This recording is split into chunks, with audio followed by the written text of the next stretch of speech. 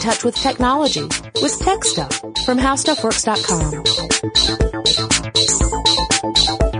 Hey there, everyone. Welcome to Tech Stuff. I'm Jonathan Strickland, and joining me once again is Mr. Ben Bolin of Stuff They Don't Want You to Know, as well as a myriad of other projects here at How Stuff Works. Ben, welcome back. Hey, thanks for having me. I'm excited to reach the last installment of this trilogy, but I'm a little bit sad too. Yeah. You know, it's always that moment of elation because you have the conclusion, right? Yeah. But it's okay. I'm here to tell you right now that just like Return of the King and Lord of the Rings, there are going to be 9 separate endings to this podcast. So, Great. So the farewells will not be, sudden. It'll be nice and drawn out over a painful length of time.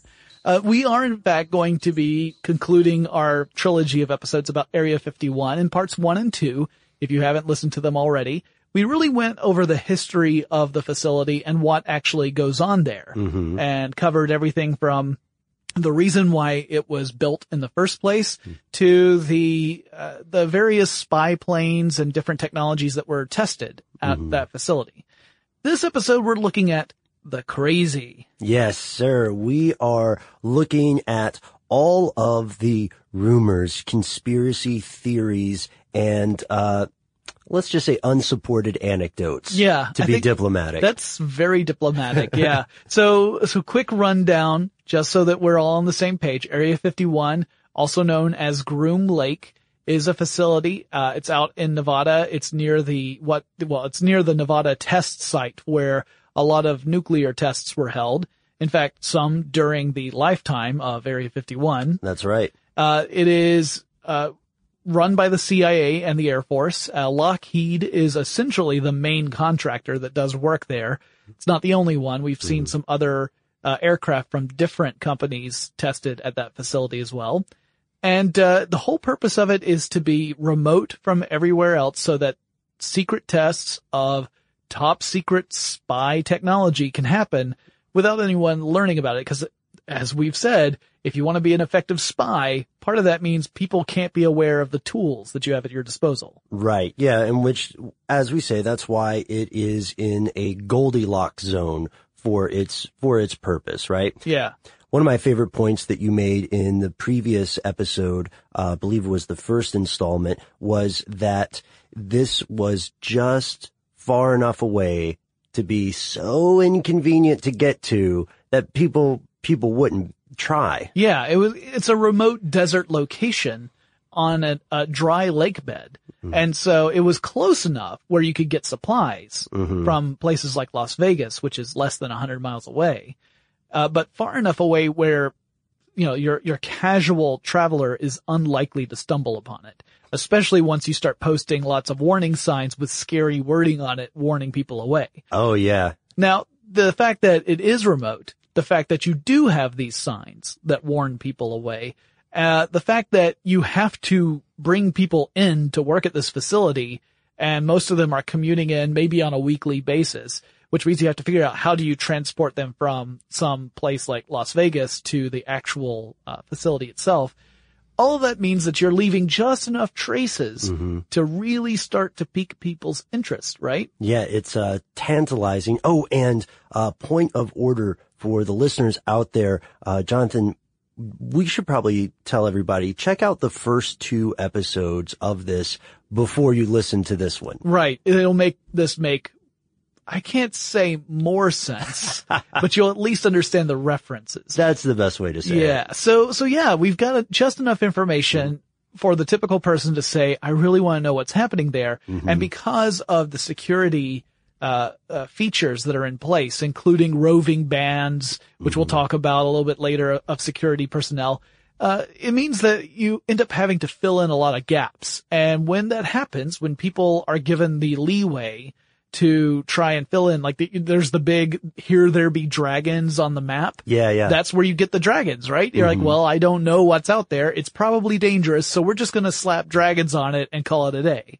Yeah, which is, at heart, a valuable instinct to have, right? It's caution, but what's happened here is that, as we're going to see, one thing with a grain of truth, such as oh, there's something I'm not allowed to go see, became embellished and then exaggerated. And many times, the people saying these things sincerely do believe this. They're not hucksters, right? Yeah. This isn't necessarily someone who's trying to get a book deal or trying to get, on the talk show circuit. It may be someone who has just enough information to leap to some conclusions that are not supportable. Also, we should say, there are times where people make guesses where either they latch on to something that is actually true or they've got part of the story. So just because something is a theory or a rumor or a conspiracy of some sort doesn't mean that there's nothing there, right? Right. So here's a great example, and it's one of the more grounded, no pun intended, examples of the mythology around Area 51. There's the myth that there is a giant subterranean network of tunnels and facilities that are underneath the ground. So that way, when you get that overhead view of Area 51, keep in mind, Area 51 is restricted airspace that goes all the way up into space. Yep. But there are satellites since the 1980s that have taken multiple images of that area. So if you know that, in fact, you're going to be photographed from space, that seems logical that you would want to go underground, right? Sure. So you can understand why people would say, oh, well, it makes sense. You want to have that secrecy. You can no longer depend upon it above ground, so you have to go below. Mm-hmm. But this raises some logistical issues, right? Yeah. How do you build an underground base and keep it quiet, especially, as we said in the history podcast, the construction workers that were taken out there probably would have known something about it because they would have been the ones digging. Yeah, I mean, and digging is a big deal. You're talking about a subterranean network. That's a lot of earth that you have to move. Mm-hmm. And not only do you have to move it, you then have to figure out what do you do with the earth you have taken. You know, when you create a hole, right, that dirt doesn't just magically disappear, right? You have to put it someplace. Mm-hmm. And so that's a logistical issue, and it's an enormous type of endeavor to undertake. I mean, imagine having to create a network of tunnels that is stable enough to support the weight of whatever's above it. Mm-hmm. Not to mention the idea of like level upon level of subterranean layer, like, you know, Dr. Evil style. Right. It's an enormous task, and it would have required such a huge investment in manpower, let alone, I don't even think about the cost financially. Right. Just the practical manpower necessary to make it, it's not likely. And there's some rumors that go so far as to suggest that there's an entire underground network of tunnels that connect various bases together. Right, yeah. And really, when you think of the engineering challenge that represents and the construction that is required, you realize that while it might be technologically possible for us to do it, it is not really feasible to do it secretly where you have not left any trace at all in the whole process. Right. Now, and I think that's a really good distinction because it's not just plausible, but it is probable that there is some sort of below the ground construction at at Area 51, in that when you build things, there might be a basement, there might be a safe room, right, something like that. But that is a far, far cry from, what do we have here? What's the biggest record, Jonathan? 50 stories. 50 stories, yes. Yeah, imagine a 50-story skyscraper, but underground. Mm-hmm. I mean, if you've ever seen a skyscraper being built, you know this is a process that takes some time. And we here at How Stuff Works, we moved into this, you know, we're in an office that has recently, over the last maybe 5 or 6 years, seen a lot of growth with the buildings around us. And so we've actually watched year over year as skyscrapers were being built. And it takes a really long time. And I know people would say, yeah, but this is a top secret establishment. You know, they'd really pour a lot into it. If you've ever seen the government at work, the U.S. government at work, speed is not one of the adjectives you would typically use. Right. If the U.S. government was a superhero, it would probably not be the Flash. No, I mean, everyone knows that. Maybe the Blob.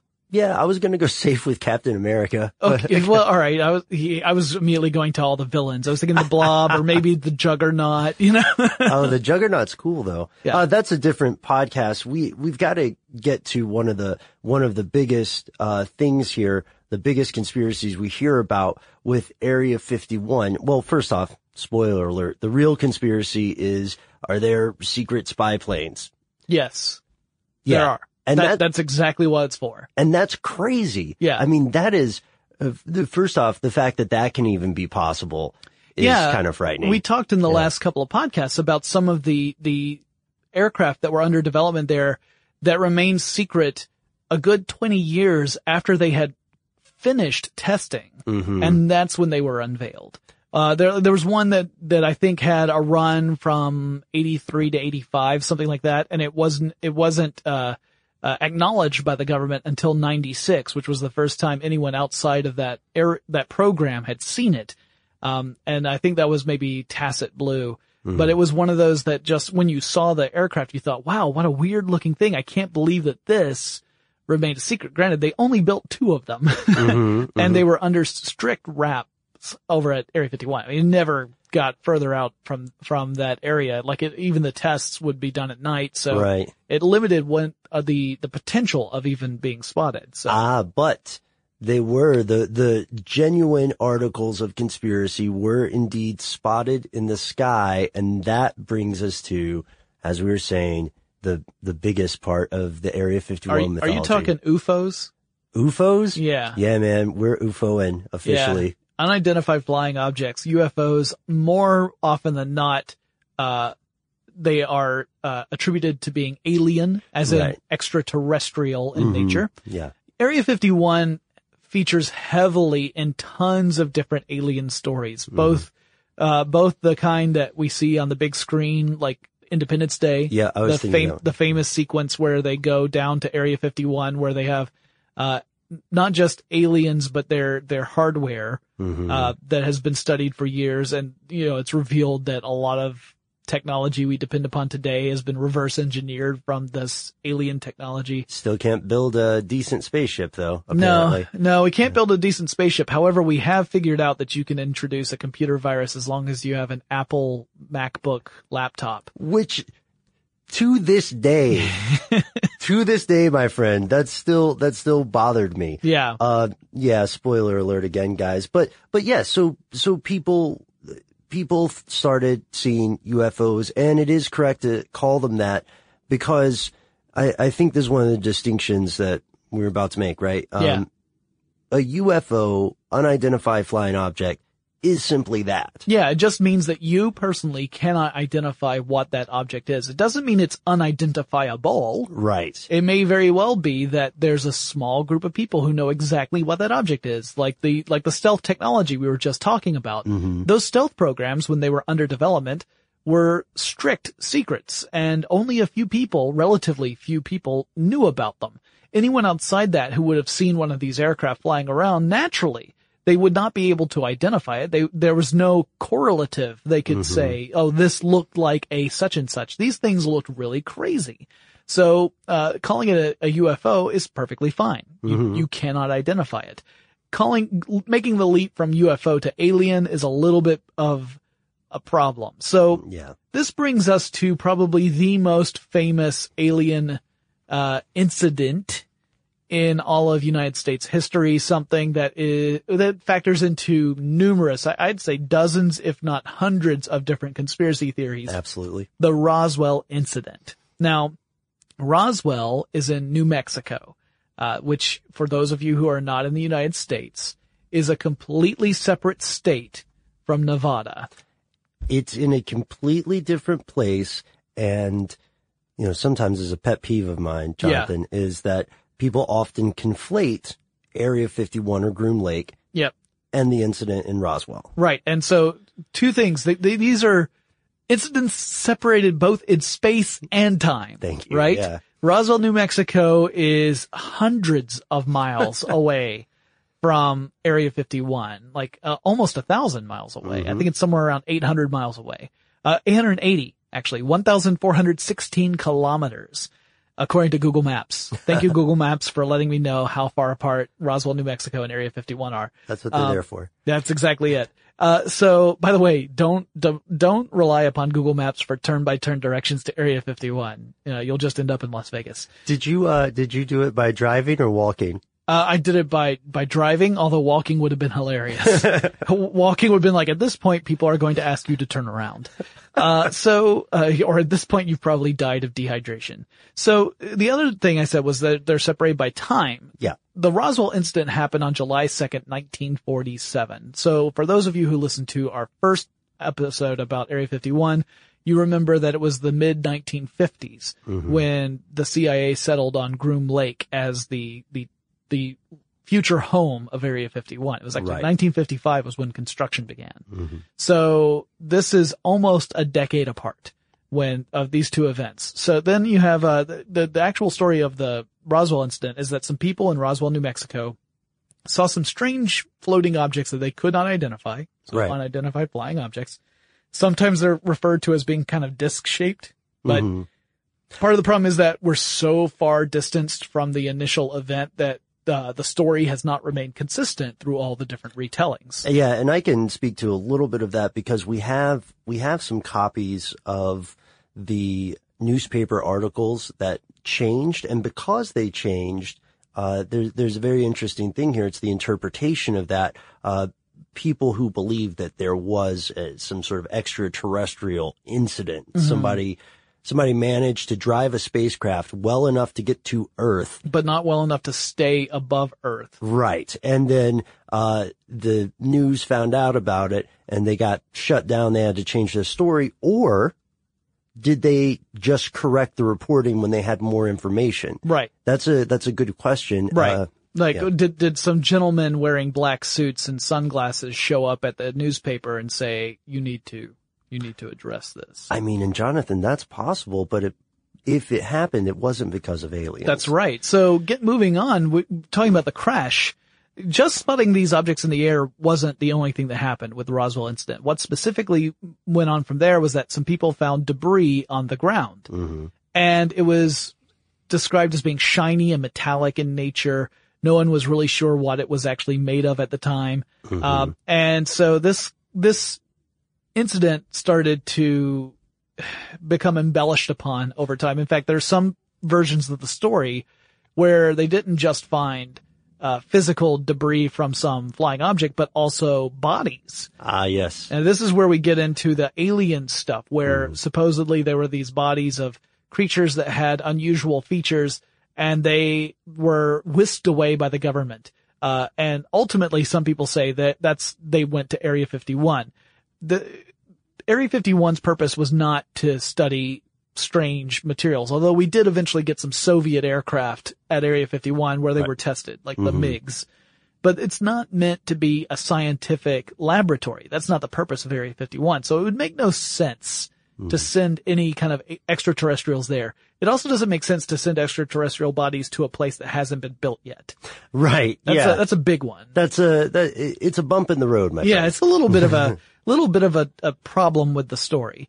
Now, the official story from the government was that the debris came from weather balloons and that there were no bodies. In fact, we should say right now, there's no evidence at all that anyone ever came across a body. That was something that was added to this story over time. Yeah, sorry guys, that autopsy on YouTube is most likely a hoax. Oh, and by most likely, it's a hoax. I mean, it's a hoax.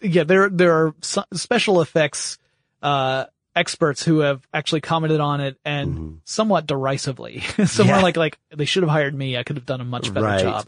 But there is no hard evidence that there was, even from the debris they found. Yeah. When they were looking at it, because there really was debris, right? Yeah. And they really did find it, but they didn't find enough to have built an entire thing. Yeah. That could carry a person. So the official story from the government was that these were weather balloons. They were meant specifically to study the weather at high altitudes. Now, as it turns out, that's not the real story, but we'll get to there in a second. So, this was one of those things where people were saying, doesn't look like any weather balloon I've ever seen, which is true. It didn't. I've seen both balloons and the weather, sir. Yeah, and this is neither of those two things. So moving on to the kind of looking at the story another way. Yeah. One version of this that I was not aware of until a friend of the show, Nate Langson, he's the editor of wired.co.uk. Mm-hmm. He turned me on to this. I had never heard about this. It's a book written by Annie Jacobson called Area 51, An Uncensored History of America's Top Secret Military Base. Now, full disclosure, I have not read this book yet. Okay. I read a synopsis of the book and a synopsis of the story we're about to cover.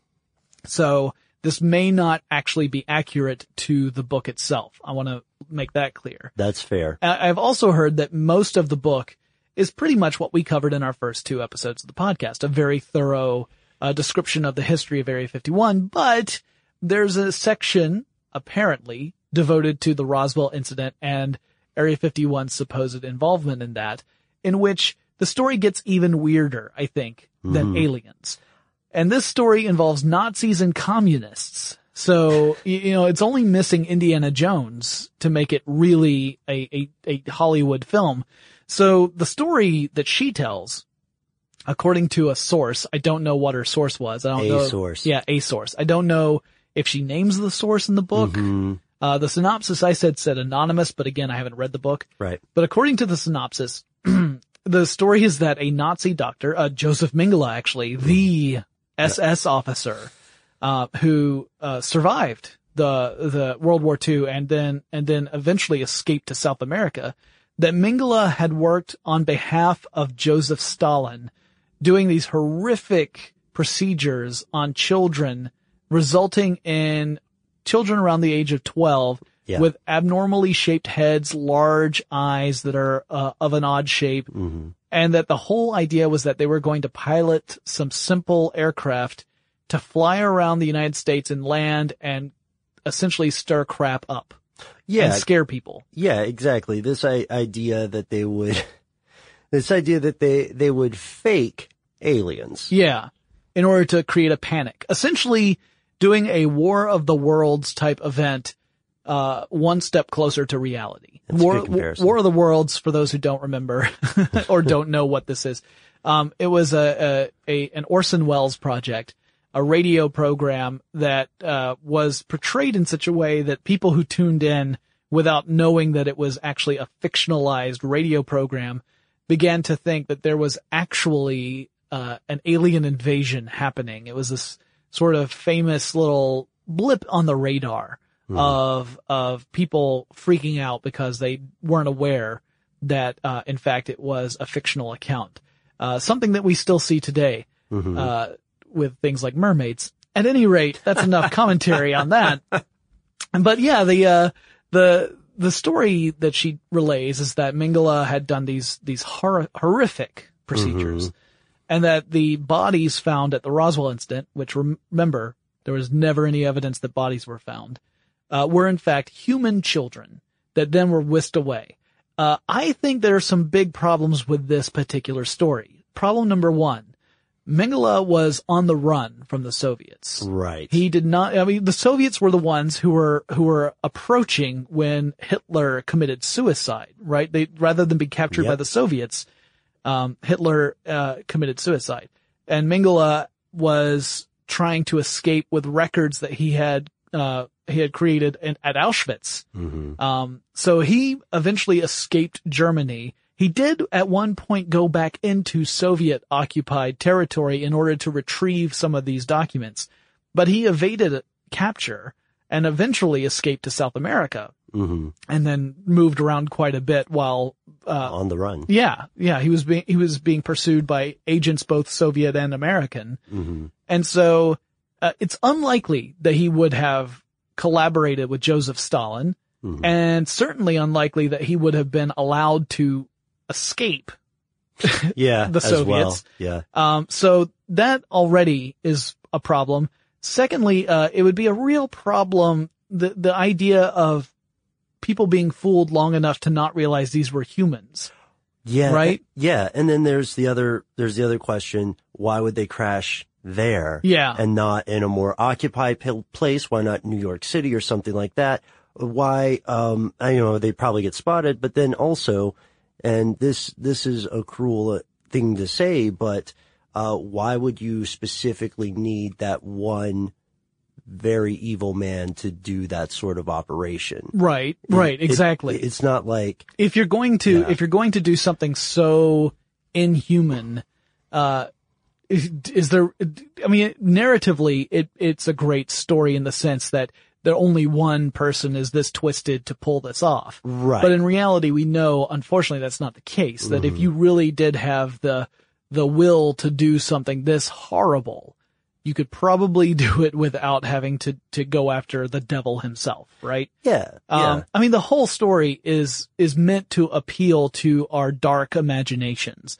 And it's a terrible thing, but it's also one of those things that you could say, yeah, I can imagine this actually playing out in some way. Ultimately, you also have to ask the question, what's the effect you're going for? If the effect you're going for is to cause a panic, I can't think of anything that would have caused a bigger panic than having Soviet airmen being able to land in U.S. territory without any alien cover story. You don't need that to cause a scare. There's really no benefit here. Like the entire operation does not seem to have an actual return on investment. So it doesn't make sense from that perspective either. Yeah. So the Nazis though are involved in some other conspiracy theories about Area 51, like the UFOs, that are seen are a product of, Nazi experiments toward the close of the war. Sure. And a lot of that comes from a very real, and kind of frightening thing that the United States did, with Operation Paperclip, which you know about. When they brought over some surviving scientists from Germany. Right. Yeah. When you get the rocket scientists specifically, who worked over in Germany to then come to the United States and continue their work in science and rocketry specifically, but now they're working for a different boss. They're working for the United States government. And partly because they're getting guarantees from the U.S. government that they won't be tried as criminals for their work, for the Nazi regime. So yeah, there's certain real things that were happening in history that were probably enough to help fuel this kind of conspiracy here in the United States. But, you didn't have to look far to see real instances of some pretty shady dealings on both sides, but without having to make stuff up. Right. And now also one thing that didn't help the government's case in as far as their official story goes is that it turned out they were telling the truth, but telling it slant, as Emily Dickinson would say. Right. They were not weather balloons that were being deployed out over in New Mexico. They were balloons, though. Yeah, they were balloons that were part of a spy program called Project Mogul, which was a top-secret experiment using high-altitude balloons that were carrying microphones. And the idea was the microphones would be able to detect sounds from Soviet nuclear tests so that we in the United States would have a clue when that was going on, and that would help us kind of know how far along the Soviets were with their nuclear program compared to our own nuclear program. So there was, again, this need for secrecy. We didn't want the Soviets to know that we, in fact, had developed this technology to listen out for these sound waves, because we didn't want them to try and come up with different ways of testing their nuclear arms and therefore hiding it from us. Yeah, or reverse engineering it and hearing what we're doing. Exactly. That's also another good point. So the cover story of weather balloons was necessary to protect the secrecy of the spy program, but it had nothing to do with aliens. It had everything to do with spying. It might have even been to the government's benefit that people were latching on to the alien story because it took attention away from what it was really meant to do. So there's not a whole lot of incentive upon the government's part to come out and say specifically, guys, no, it's not aliens, because it helped keep the attention away. But you don't want that story to run rampant either, because it could legitimately start causing either a panic or just a growing distrust in the government itself. Sure, and they don't need any help with that. That's regardless of what what your political beliefs are. Speaking of beliefs, this is going to be a lot of fun, for me personally, I think for you too, because one thing that always keeps the Area 51 legends alive is that it seems like every year there's someone who comes out and says, well, I was person X at place Y and I know the truth. Right. And now I will finally reveal it. And you're thinking of someone specific in this case, right? I am specifically thinking of Bob Lazar. Yeah, Robert Lazar or Bob Lazar, who claimed to have worked on a project in which the military had come into possession of alien technology. And his job was to reverse engineer that alien technology to learn how it works so that we could take advantage of that tech here on Earth and thus kind of leap forward what would normally be the process of developing tech. So instead of, constantly testing and improving and refining, we could jump straight ahead, skip 8 steps in that process and jump straight to, miraculous smartphones that react to our touch, that kind of thing. And so he claimed that he had worked at a facility that was near Groom Lake. So not technically at Area 51, but adjacent to it. It was the real secret place. It's called S4. Yeah. It's so secret that it didn't even get a full name. It just gets a letter and a number designation. And he said that it housed no fewer than 9 spacecraft. Here's the thing, that a lot of his claims to his background don't check out. Right? Like he claims to have advanced degrees from MIT and from Caltech, but there's no record of him there. Now granted, some people say that that's evidence of the conspiracy. He says so. Yeah, that in fact this shows that the government was so interested in keeping it a secret that they have wiped clean his background. Although to do that, you would also have to wipe clean the memories of every professor and every student who would have also attended. And you see that this kind of domino effect, how wide those ripples would have to go in order for this to remain an effective secret, it becomes unmanageable at some point. Wouldn't it be easier? At this point, my question would be for many of these cases is, why did someone go to such great lengths to keep you alive?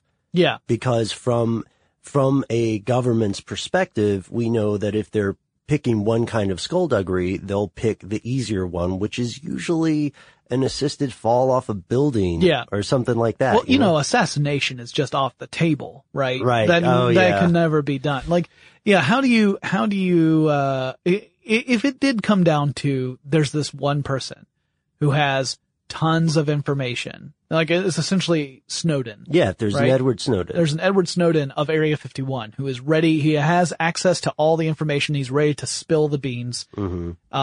And you want to discredit him. You don't go to every single person in his past.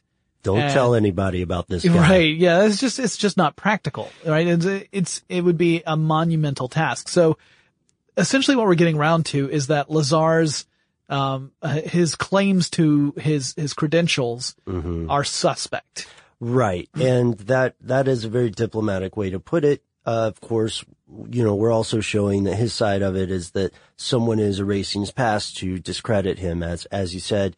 Jonathan, recently, Mr. Lazar, in the past few years, went back into the public eye. Now, I mean, I guess more into the mainstream public eye, and he was asked to react to the CIA's official admittance of Area 51's existence, which, as we know, didn't happen for a little while. And he said he was not impressed because this was a very tiny baby step forward. I think that's the quote he used. And he was waiting for them to reveal S4, which is the site he says he worked at, reverse engineering these things. Now, he has many, many claims. He speaks at length about interspecial politics, about injuries he suffered by technology that we won't hear about for several decades. But I really like the point you made that one of the other things people who believe him see as proof is what they perceive as a inexplicable jump in technology, right? Right. Well, the truth is that if you look at any technology closely enough, you will see incremental improvements It's very, very rare that we have someone come out with a brand new piece of technology that has no precedent to it. Right, even like, Philo Farnsworth. Yeah, exactly. Television, perfect example. So yeah, you look at these things like television was really building upon the developments of radio.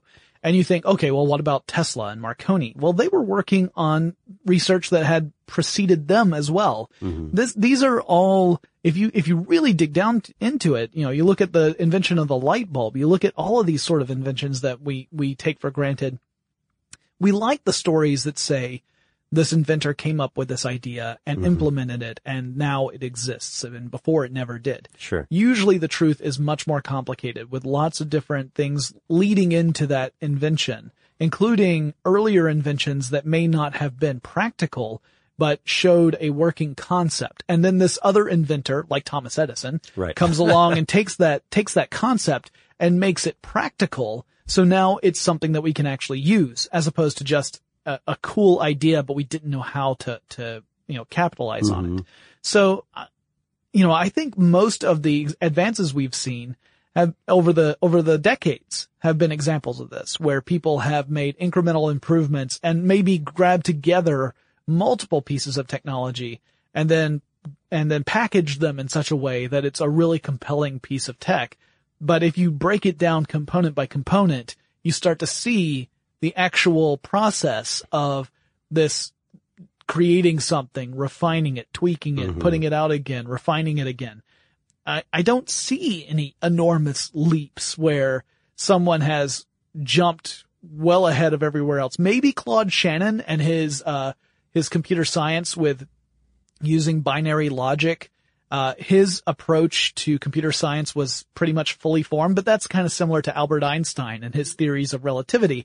These were ideas that both men had developed over years, and then they presented them as complete pictures. So to us, the outsiders, it looks like a person just came up with a brilliant process fully formed instantaneously. The truth is it actually took several years to build that up. And even then they were building on previous thoughts and knowledge. They were just incorporating it in a new way. Yeah, but what about the lasers? Okay, so lasers are an issue, right? I'm glad you brought up lasers. One of the things that has often been attributed to Area 51 is energy weapons. So this ties into the Strategic Defense Initiative, often referred to derisively as Star Wars. Yeah, this was the program in the 1980s, and I promise that I will do an episode about the Star Wars program that will go into full detail. I know I've got a lot of listeners who have asked me to do it, and I really want to at some point, but it's going to be a little bit further down the road. But it's, the whole idea was that it was going to be a system that would shoot down incoming ICBMs, intercontinental ballistic missiles. This was the height of the Cold War, 1980s. I mean, propaganda was ridiculous in both the Soviet Union and the United States. I grew up in that era, and I remember like the Russians being the bad guys all the time. From everything from Red Dawn to Rocky IV. So anyway, or was it 3? It might have been 3, Rocky 3. At any rate, the idea here was that the energy weapons that would shoot down these missiles were supposedly under development at Area 51. Again, not really the purpose for Area 51. I mean, you could understand them, testing such a device, cause that is kind of what they were doing, but they were mostly testing airborne things, not ground to air technology. It was mostly aircraft that they were really focusing on. And not offensive aircraft, just spycraft. Yeah. I mean, some of the drones they worked on probably had offensive capabilities, but it was mostly reconnaissance type stuff. So, then you have the weather control devices, another very popular conspiracy theory. Love it.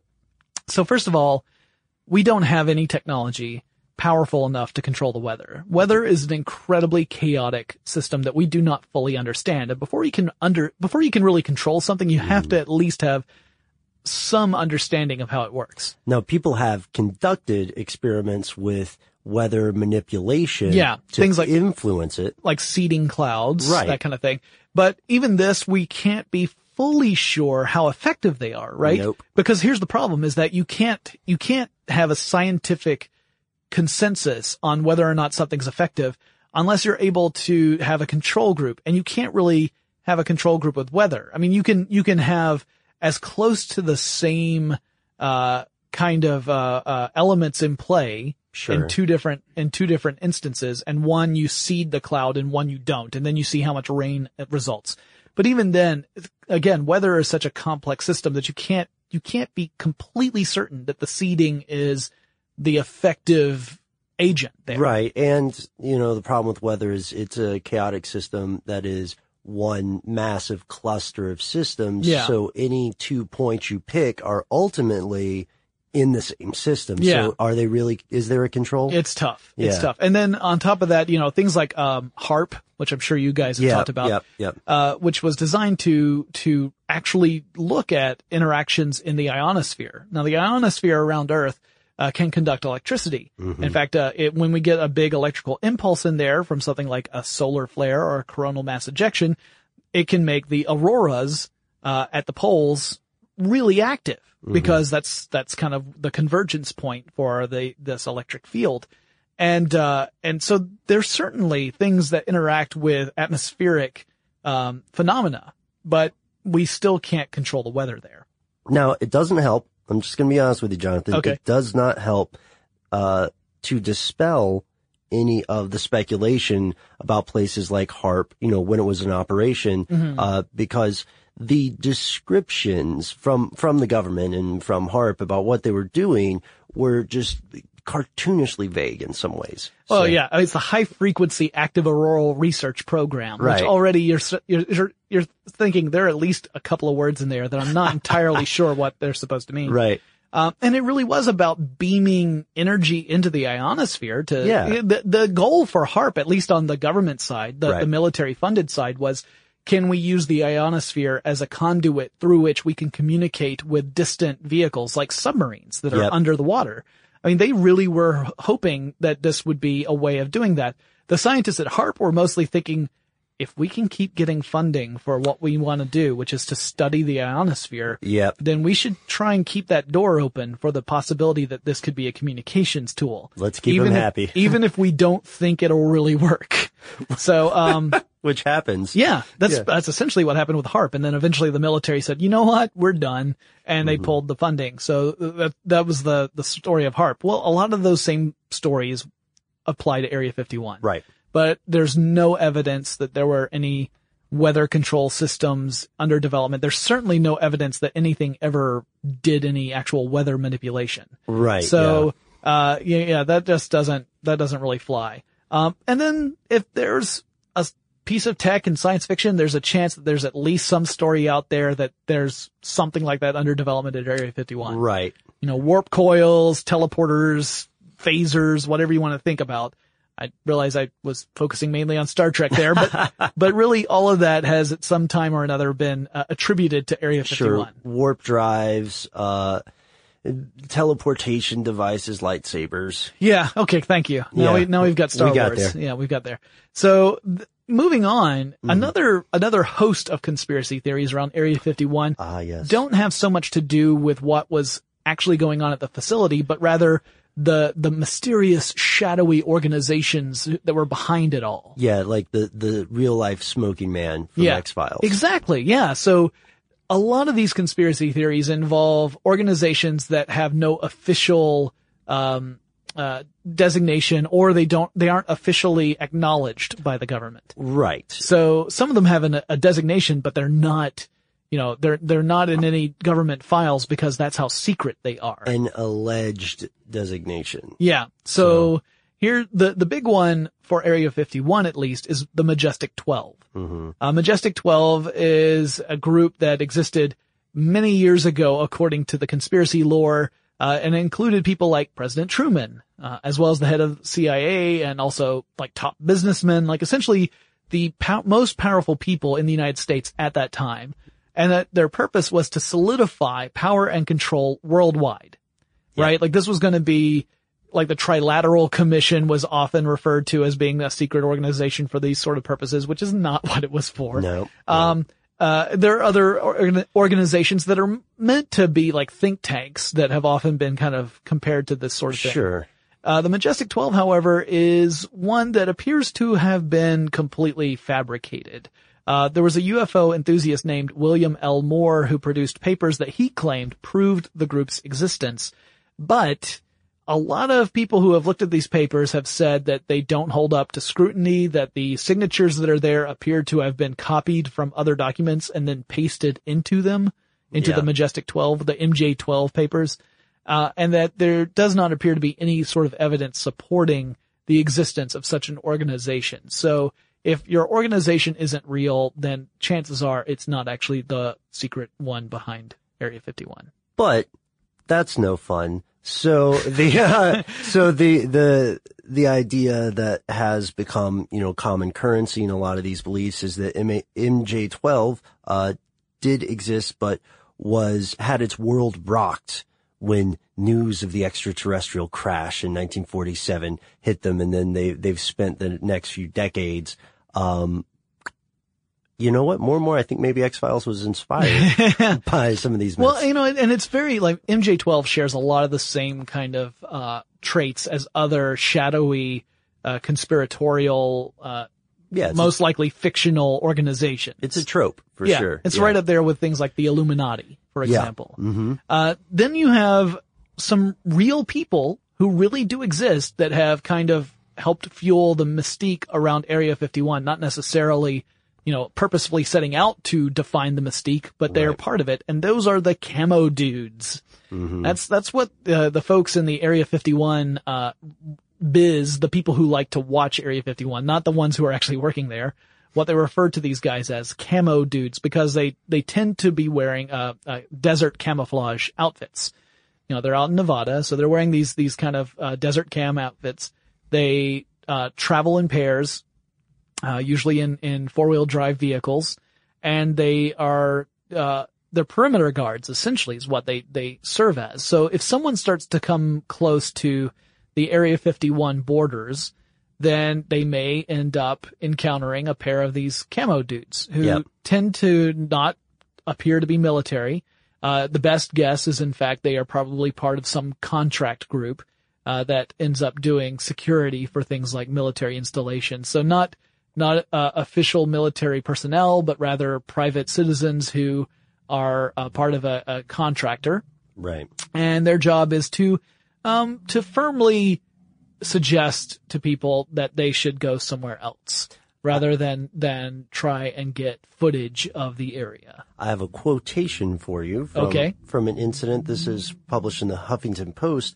A UFO conspiracy film crew was detained at gunpoint at the Area 51 gate in 2012. Here's the quotation. According to a crew member, a camouflage dress guard carrying an M16 told a member of this team, "We could make you disappear and your body will never be found." I'm going to go ahead and say maybe they're playing it up, but the point is that, yes, you're not supposed to be there. As we said in the first few podcasts, don't try to go, you guys. Yeah, most of the reports I've read didn't have a point where the camo dudes were actively aiming weapons in their direction, but rather they were visibly armed. Yeah. So that's one thing. It was certainly they were armed, but they weren't. I don't remember reading a whole lot of them either brandishing their weapons. Like, as far as I recall, most of the incidents involved their weapons being holstered. But they have in the past, according to a lot of reports, confiscated film back when film was a thing, or demanded to have various equipment turned over to them. Because again, the facility is all about spy aircraft, so you don't want footage leaking of either the facility or the aircraft that are under development there. Right. Yeah. So it's not necessarily that big of a mystery, but the fact that you have these guys who are not easily identifiable as belonging to a specific United States government organization, sure, that definitely adds to that mystery. And they're not identifying themselves. And also, to be candid, in some cases, not all, but in some cases, if you're making a film, then you want to have that sort of conflict. Yeah. So it's also possible that in some cases the threat as it is embellished, or it's possible that people are purposefully agitating the guards. Yeah, it's definitely, without being there, we can't say for sure, Exactly. but both scenarios seem to be plausible to me, right? I don't know what really unfolded. It may be that the truth is somewhere in between those two scenarios, right? Yeah, but you can't accidentally end up there. You it's not a purposefully place. were Yeah. trying to get there. And this is clearly an area that is off limits, and is legally off limits. Some people are, and we talked about that in the second episode of the history about how Area 51 gets a whole lot of legal leeway, in ways that other places in the United States simply do not. Yeah. And that also adds to this curiosity we have of Area 51. I think we've really covered kind of what drives that. The fact that, human beings are curious, right? We want to know things. When we see something that we do not understand, often one of our earliest responses is, how does that work? Or what is going on here? What's really happening? Unless it's really scary, in which it's, where's the closest exit and can I run faster than Ben? Right. Cause you don't have to run the fastest. No, just faster than the slowest person. Right. As long as I'm not the slowest person in the office, I'm still got a chance. Yeah. So I can certainly see, and I feel it too. I mean, I certainly have this curiosity about Area 51. Heck, just going from the baseline, most mundane description of what's going on there, there's still so many questions, like, how do they really maintain that level of secrecy? How much does the typical worker at Area 51 know about what's going on? How do they make sure that people working on one project remain, oblivious to everything else that's happening? Yeah. How do they schedule these things? What is it like being a pilot for one of these aircraft? I mean, there are a lot of questions that we don't have the answers to. So, I think, it was a lot of fun tackling this subject, and I think it really did merit the 3 episodes, because it is such a touchstone for everything from the political ideology from the 1950s forward to just a pop culture, touchstone. Yeah. Right? It's like, that's the go-to for science fiction. Now I have a question for you. Absolutely. Now that we have, along with the rest of the Tech Stuff audience, explored stem to stern the ideas and the reality and the myths of Area 51, I have to ask you, what would you do if one of the strangest things turned out to be true?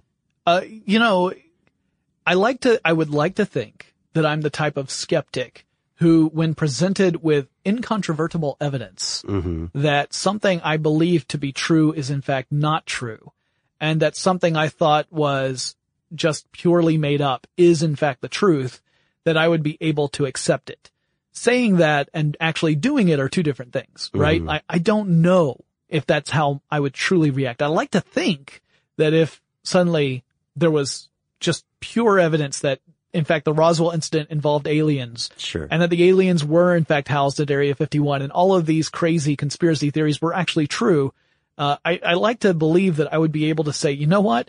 I never would have bought into this, but it turns out it was right and I was wrong. I'd like to think I could do that. I think you would. Incontrovertible evidence then would have to be something like aliens landing at your house and saying like, hey guys, have you seen our buddies? They showed up maybe, I don't know, 70 Earth years ago, something around there. Right. They checked their watch first, 70 Earth years ago, and they're big fans of tech stuff. Right. And so they heard that we had done an episode about Area 51. Yeah. I feel like you're the kind of guy who would go, well, yeah, okay, I guess, let me call my boss. Yeah, I'd be like, son of a, all right, well, it turns out I was a big fat head and I was wrong about everything. And that's not everything. But also, it is true that there is at least, there are several conspiracies, that were at work at Area 51, and we've explored those. And I guess what I would want people to take away from this is that there really is amazing, strange, science fiction, action thriller movie level stuff there. Yeah. It just may not be what people are claiming it is. Right. That doesn't mean it's, not interesting. It certainly is. And it's really again, an evidence of human achievement for both an engineering side and just a secrecy keeping side, because it's really hard to keep those secrets.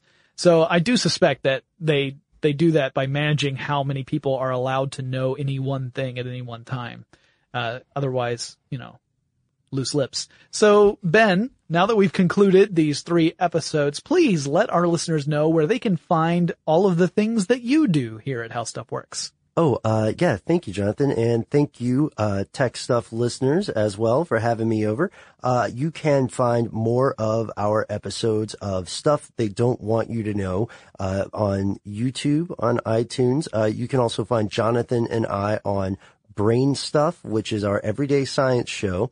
And you can find, Scott, who might be making an appearance on here later, my compatriot on Car Stuff. And, Jonathan and I are on a bunch of different shows. If you haven't checked out Forward Thinking or heard about it yet, then give him a look. He's also on YouTube under that show. Gosh, Ben, I ask you to plug your shows and you start plugging mine. What a swell guy. There's no doubt now why I have him on all the time, right? Well, guys, out there, if you have any questions about Area 51 or you have any stories you want to share, maybe your favorite conspiracy theory, or maybe you just want to know how something in the tech world works, you have an idea for a show that is just burning you up inside, you gotta let me know. Get in touch with me. My email address is techstuff@howstuffworks.com, or drop me a line on Twitter, Facebook, or Tumblr. My handle at all 3 is techstuffhsw, and I'll talk to you again really soon. For more on this and thousands of other topics, visit howstuffworks.com.